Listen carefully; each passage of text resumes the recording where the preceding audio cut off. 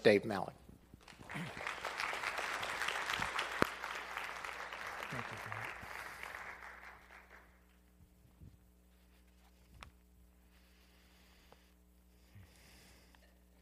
It's good to look out and see familiar faces.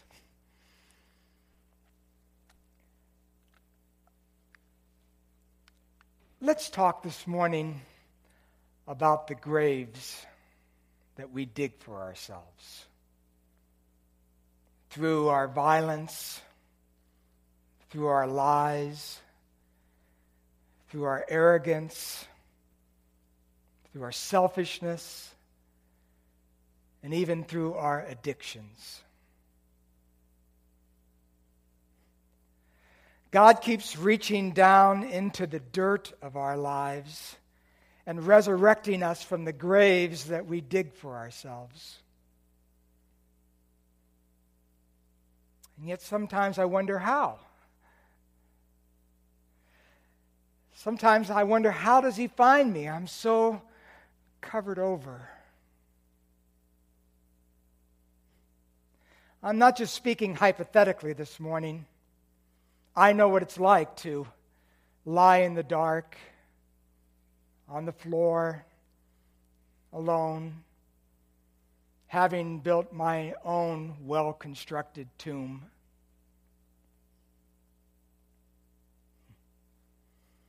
As we lie there, is there anything we can do?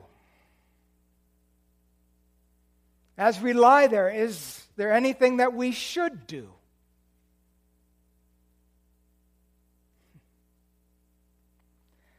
We know that King David once dug one of his own graves with Bathsheba and Uriah the Hittite.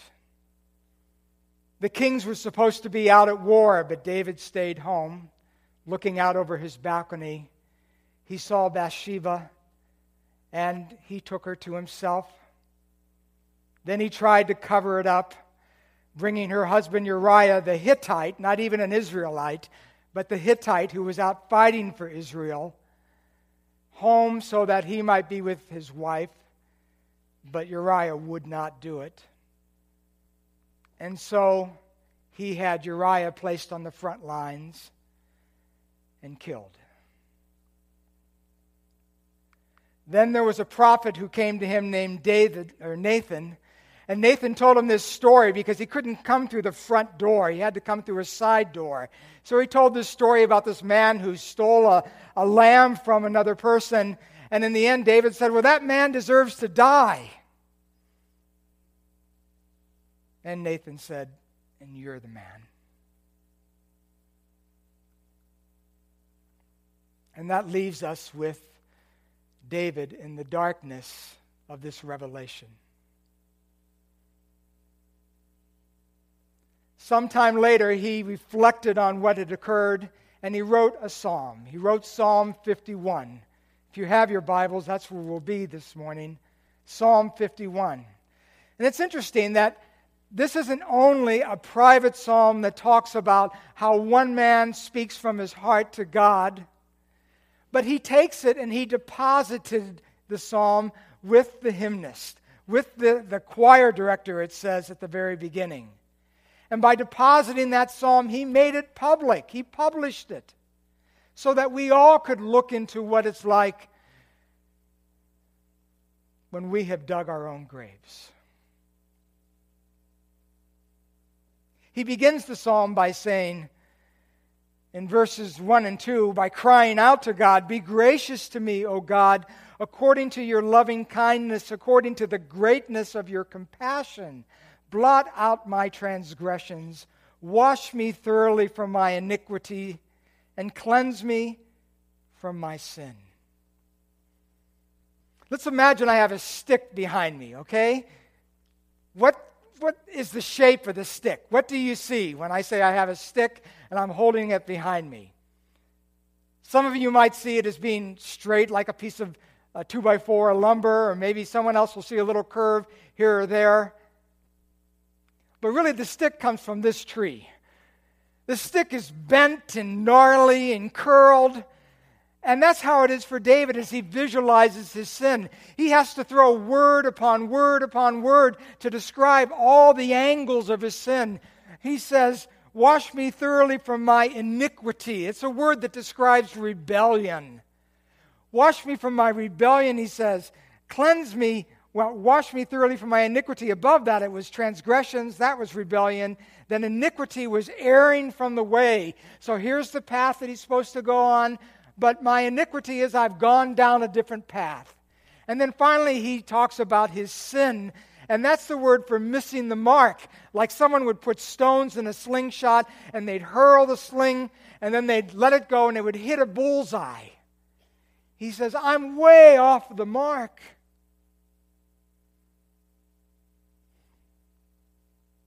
But even with all these descriptions of his evil, he starts the psalm by calling upon some characteristics of God. He says, be gracious to me. Hanani. I love to say that in Hebrew. Hanani. We get the word Hannah or Hannah from it.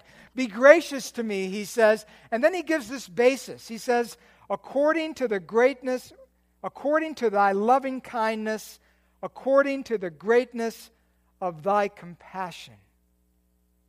These are relational kinds of terms. God's loving kindness is his hesed, his loyal love. He enters into a covenant with us, and he loves us not because he has to, but he loves us because he chooses to. He's in covenant relation. Be gracious to me according, which he's saying, don't give me what I deserve, give me the opposite of what I deserve, according to your covenant love for me. And then he says, according to your great abounding compassion. And that's the word that a parent uses or has for their child, a mother toward her children.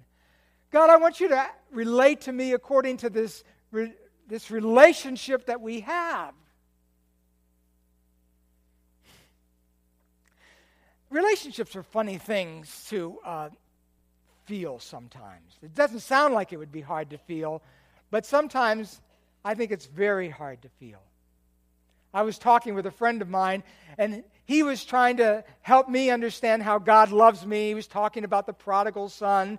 He was talking about all of these passages from Scripture directly through the front door, trying to help me see how God loves me. And I said to him, I feel more like Judas. I'm afraid that my betrayals have been so bad that I'll just be cast away.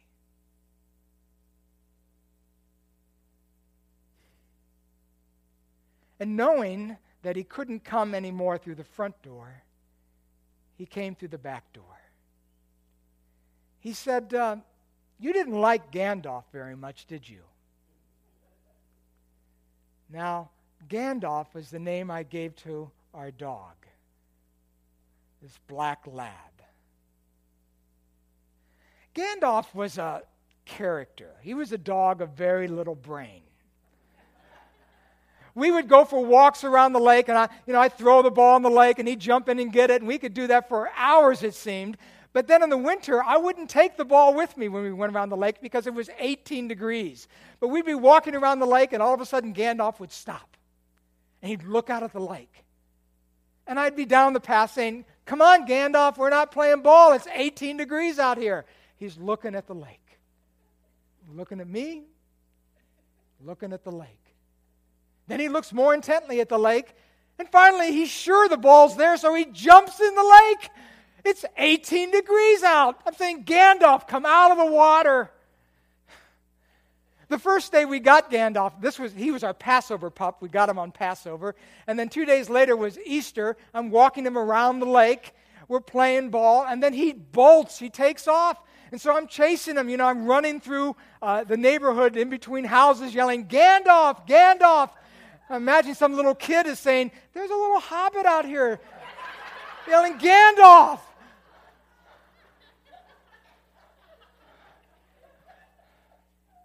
We go walking back from the lake, and as we go to cross the street, it was always a busy street, and Gandalf wanted to run across the street, and I had to pull him back. I mean, he was a dog of very little brain.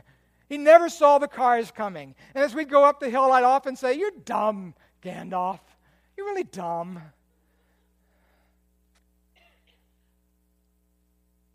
And then Gandalf died. And my wife and I, we were like Mideastern mourners wailing at the vet's office. And we carried him home and we laid him in state in our dining room that night. And in the morning, I took out a pick and shovel and dug a grave. We wrapped Gandalf in his favorite towel, and we buried him. So my friend says, "You didn't like Gandalf very much, did you, Dave?" I loved Gandalf. And then he said, "And you're like Gandalf to God."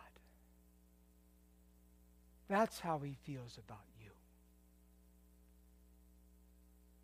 All that misadventure of yours, he loves you.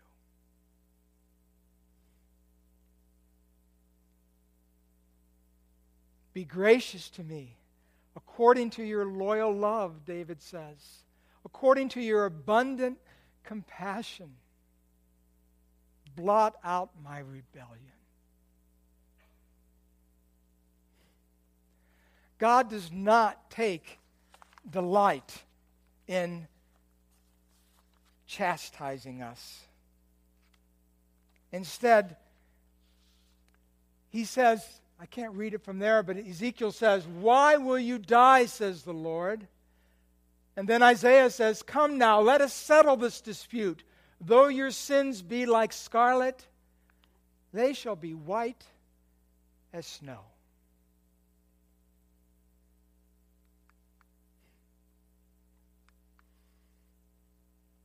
So David begins his confession. In verses 3 and 4, he talks about his failure. And then in verses 5 and 6, he talks about his powerlessness to do anything with his failure. He says, "I'm not a sinner because I've sinned. I sinned because I'm a sinner." As he talks about his sin, he says, "For I know my transgressions, my rebellions. My sin is ever before me. Against you, and you only, I have sinned and done what is evil in your sight," what is repulsive to you. He says, "I know I've sinned. I'm constantly aware of it. I see my rebellion all the time, and I know it was against you and you only." You say, "Well, what about Uriah? What about Bathsheba?" There's no question that he sinned against them.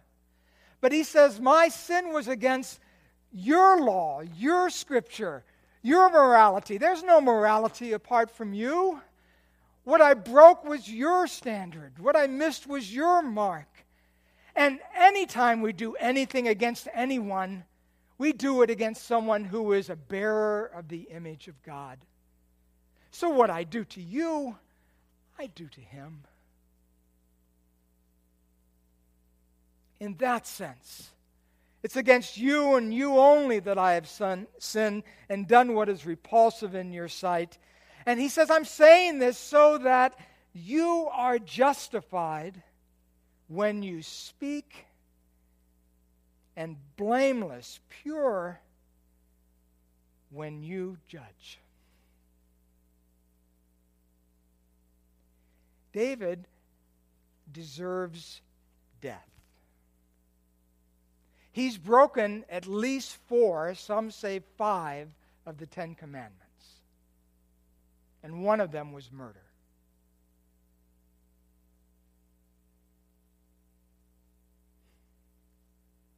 How do we know if our confession is sincere? I think there are some clues there in verses 3 through 4. First of all, I think we need to ask ourselves, do we see what we've done as God sees it? God is repulsed by what David did. It is evil before God. Secondly, do we wish we hadn't done it?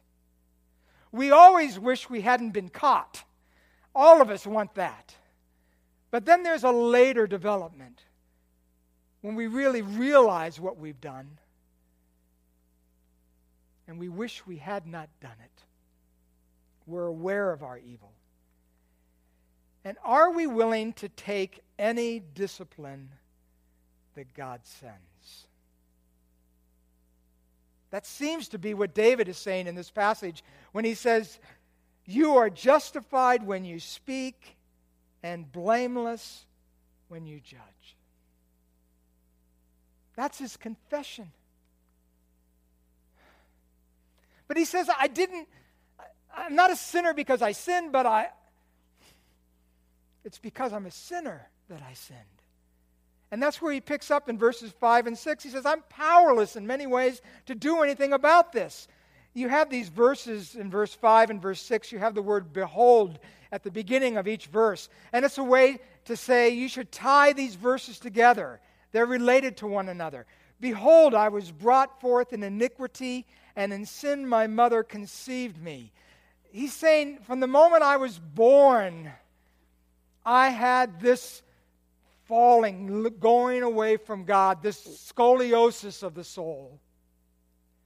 And he wasn't saying that his mother was sinning at the time that he was conceived. He's just saying at the moment he came into being in conception, I was bent. But on the other hand, he says, behold, you desire truth in the innermost being, and in the hidden part you make me know wisdom. Even though that part of me is bent and astray, there's the other part. Call it your conscience. The other part where God implants what is true within us. We know better. And it was planted there in the inner part, in the womb, within us in our inner part. Both of these are true. I know, but I don't do. So he begins to petition God in verses 7 through 12. And these petitions, 7 through 9, and then 10 through 12, are in two parts. And they match his confession. In the confession, he's confessed because of his failure, because of his sin. And so the first petitions, the first thing he asks for in 7 through 9, are related to that specific sin. And then in his confession, he confessed because his nature is bent and fallen. So the second half of the petitions relate to his nature. If we don't do anything about what's going on inside, the outside will happen again. So he begins in verse 7 by saying, purify me with hyssop, and I shall be clean. It's a ceremonial picture where they take this hyssop, this plant, and they dip it in the blood. And at the Passover, they put it over the top of the door and on the side of the door. And somehow this animal's blood, which stood for its life, would protect them as the blood was applied to them. When Moses cut the covenant with Israel when they came out of Egypt, he put the hyssop in the blood and he sprinkled the nation, and the blood was applied to them visually. Somehow the life of that dead animal made them alive again, and they entered in covenant relationship. When a leper was cleansed, he'd come to the temple, they'd take the hyssop and they'd dip it in the blood of the sacrifice and they'd sprinkle it on him, picturing the life that was coming through some mysterious way. And that's what he's saying when he says, purify me with hyssop. Now, oddly enough, the word for purify is the same word for missing the mark. Chata. It's the same word, but he changes the vowels in it. It's like in English where we have then and than, right? Than, T-H-A-N. He plays better ball than she does. Or she plays better than he does. And then, T-H-N, after you wash the car, then mow the grass. Just changing the vowel changes the meaning of the word. And that's what he does. For the word purify me, he changes the vowels, and it kind of means unsin me. Unsin me by taking the hyssop, and that would be the sign that it had been done, an outward expression of what had been done. Wash me, and I shall be whiter than snow.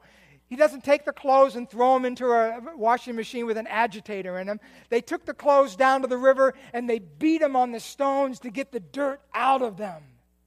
Get the dirt out of me. And I won't be as white as snow here in January. I'll be whiter than snow.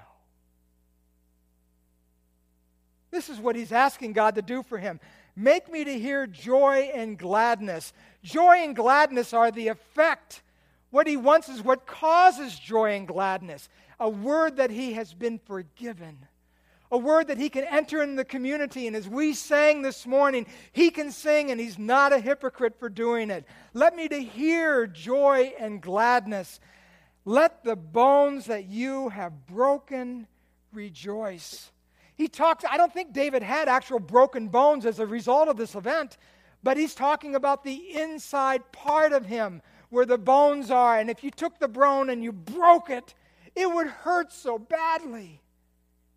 And he's saying, God has broken my spirit. He has broken me on the inside. Let the bones which you have broken rejoice. He's saying, I want to be healed.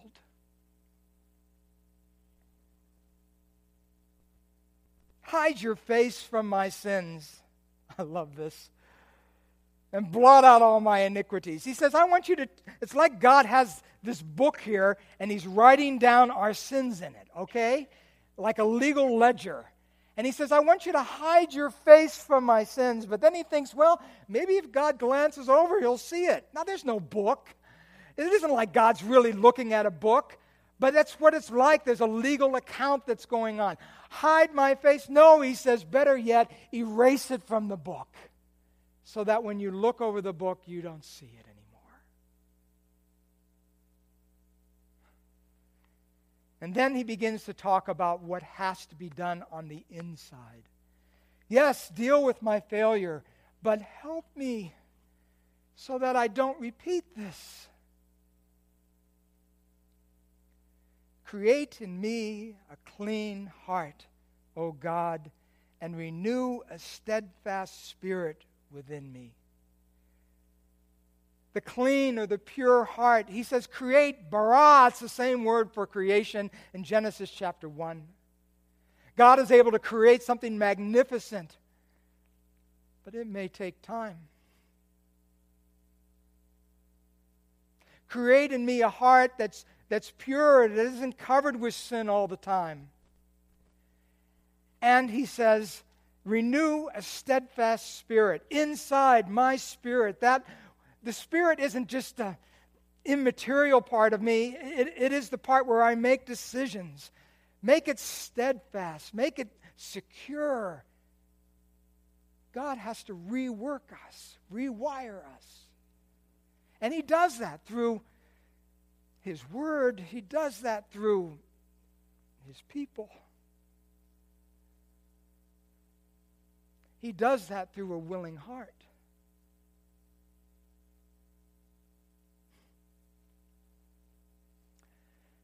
He says in verse 11, do not cast me away from your presence. Do not take your Holy Spirit from me. I think David could be saying, don't reject me forever. And I think often our fear is that if we sin, I mean really sin, God might leave us.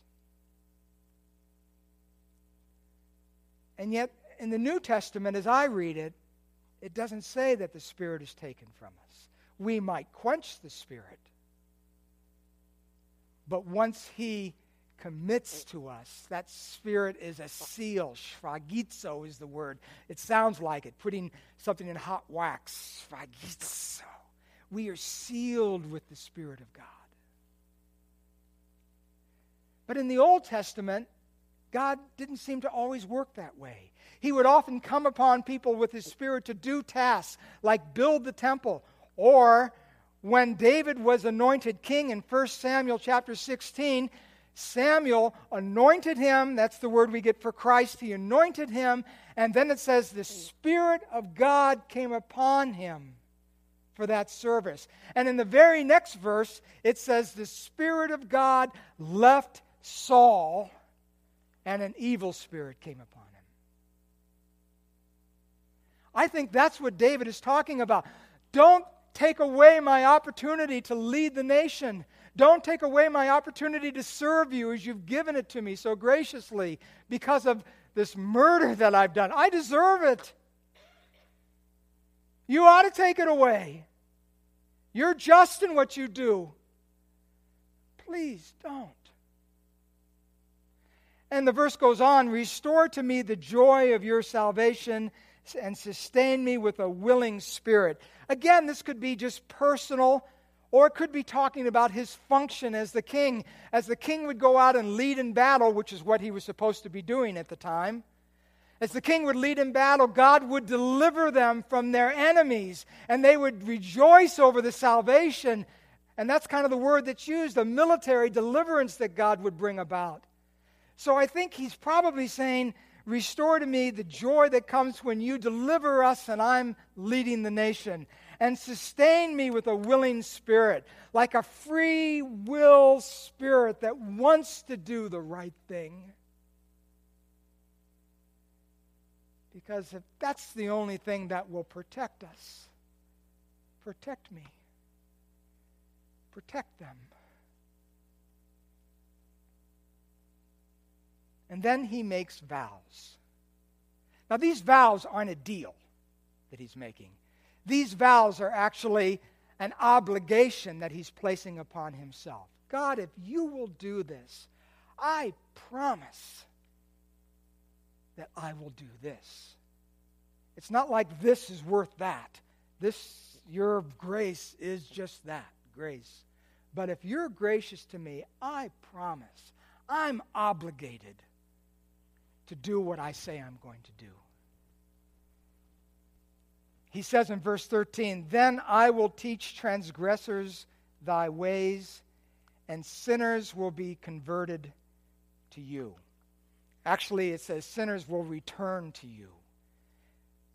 When he says, I will teach transgressors thy ways, I don't think he means, and I'll teach them, do not kill, do not murder, do not commit adultery, do not covet. I don't think he means that.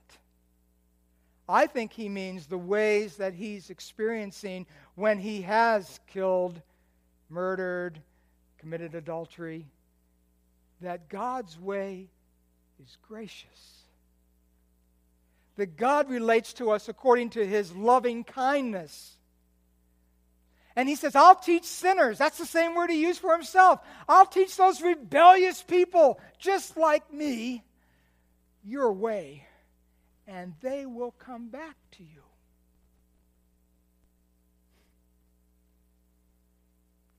Then my tongue will joyfully sing of your righteousness, your uprightness, your good way in our lives. O Lord, open my lips that my mouth may declare your praise. I think what he's saying is his lips will be opened if he's forgiven, and what he declares as praise is that I deserve to die. And look, God spared my life. I deserve to never lead this nation again. And look, God has allowed me to come back.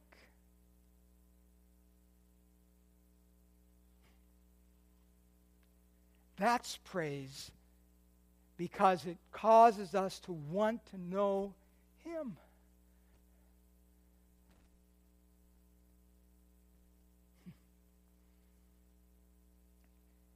It says, for you do not delight in sacrifice, otherwise I would give it. You are not pleased with burnt offering. The sacrifices of God are a broken spirit, a broken and a contrite heart, O God, you will not despise. He says, I'd give a sacrifice, a peace offering, but that would be hypocritical because there's no peace between us at this time. I'd give a whole burnt offering for a sin, but that would be hypocritical because those were only for inadvertent sins, not for high-handed sins. There is no offering for what I've done. God likes offerings. He set up the sacrificial system. He's not against it. But He is against our walking into worship when inside we are riotous against Him. Going through the motions, giving money. He doesn't care about our money. What God wants is a broken heart. And doesn't mean emotion only. It means the seat of decisions. You might say a broken will, a will that's willing to give over to Him instead of to myself. And then He'll receive the sacrifices. By thy favor do good to Zion, verse 18, build the walls of Jerusalem. Then you will delight in righteous sacrifices, in burnt offering and whole burnt offering. Then young bulls will be offered on your altar. There will be a time for offering, he says. Now, some understand these verses to be late, after the captivity. So build the walls of Jerusalem. But they're still metaphorical. God is going to come out and lay the stone to build the walls for Jerusalem. It's still metaphorical, but I don't think it has to be after the captivity, after the physical walls are broken down. I think the walls are descriptive of the protection, the defense of the nation. And as the scriptures unfold in Samuel and in Kings, as the king goes, so goes the nation, even into captivity. So how do you defend the nation? David says, build the walls. Let me be built up. Let me be pure from the inside. Let me be your kind of person. And then we will all worship you. See, what we do, I mean, you know this on one level. We all know this. What we do isn't isolated to us. But when we are so tempted, it feels like this is necessary for life, for my life. And rarely when we're in the midst of it do we think about those outside.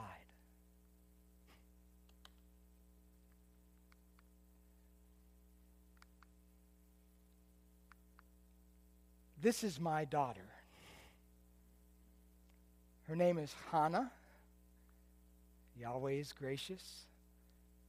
Chesed, loyal love. This is a picture of her at her wedding. I was not there.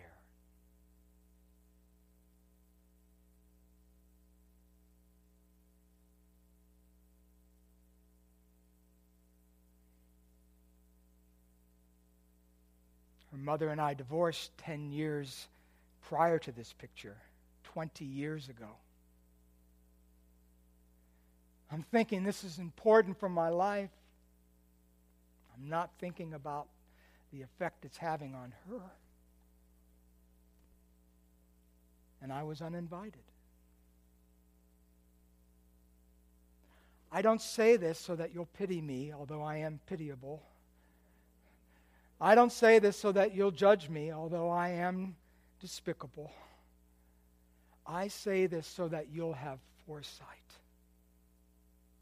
What we do impacts those immediately around us, impacts the community. We are not alone. Although our culture tells us we live alone, we are not.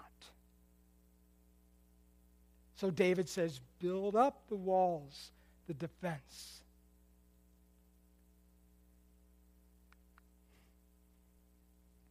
So David and Bathsheba marry after Uriah the Hittite is murdered.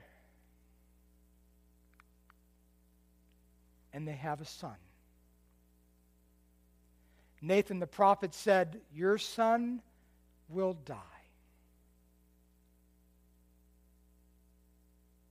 David prayed, maybe God will relent. The son died. There are consequences to our sin. Some say the son died in his place. David should have died.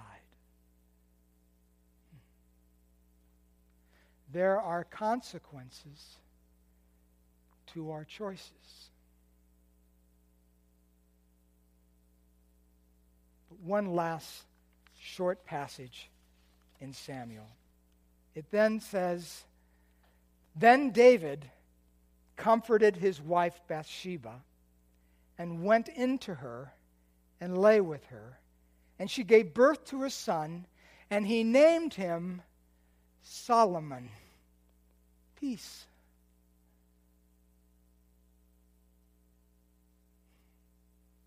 This is the amazing part.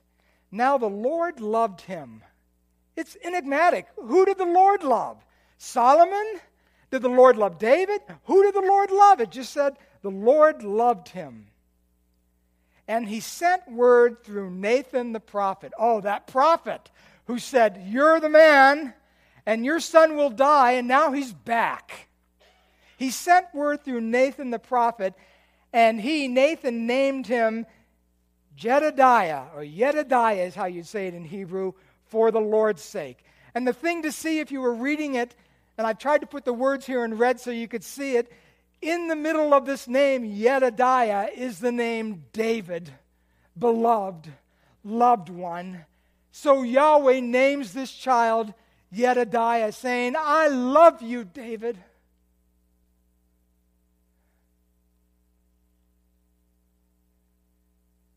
And now look, there is a pathway for the future.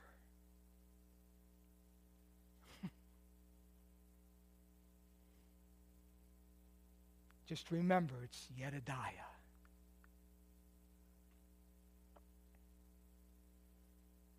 The prodigal comes back. All those people, his mother in the back, his brother on the side, servant looking on, all those people are affected by the prodigal who comes back. But the prodigal comes to the Father.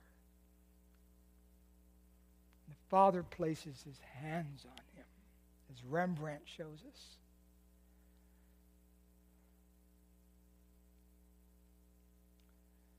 Will we come back? Will we confess?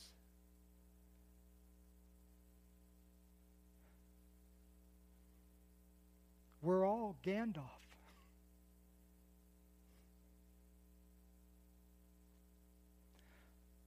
Lord, thank you for your word. Thank you that you are gracious to us, even when we can't see it. Help us, Lord, to come to you, knowing that if we confess our sins, you are faithful and upright to forgive us our sins and to cleanse us of all unrighteousness. In Christ's name.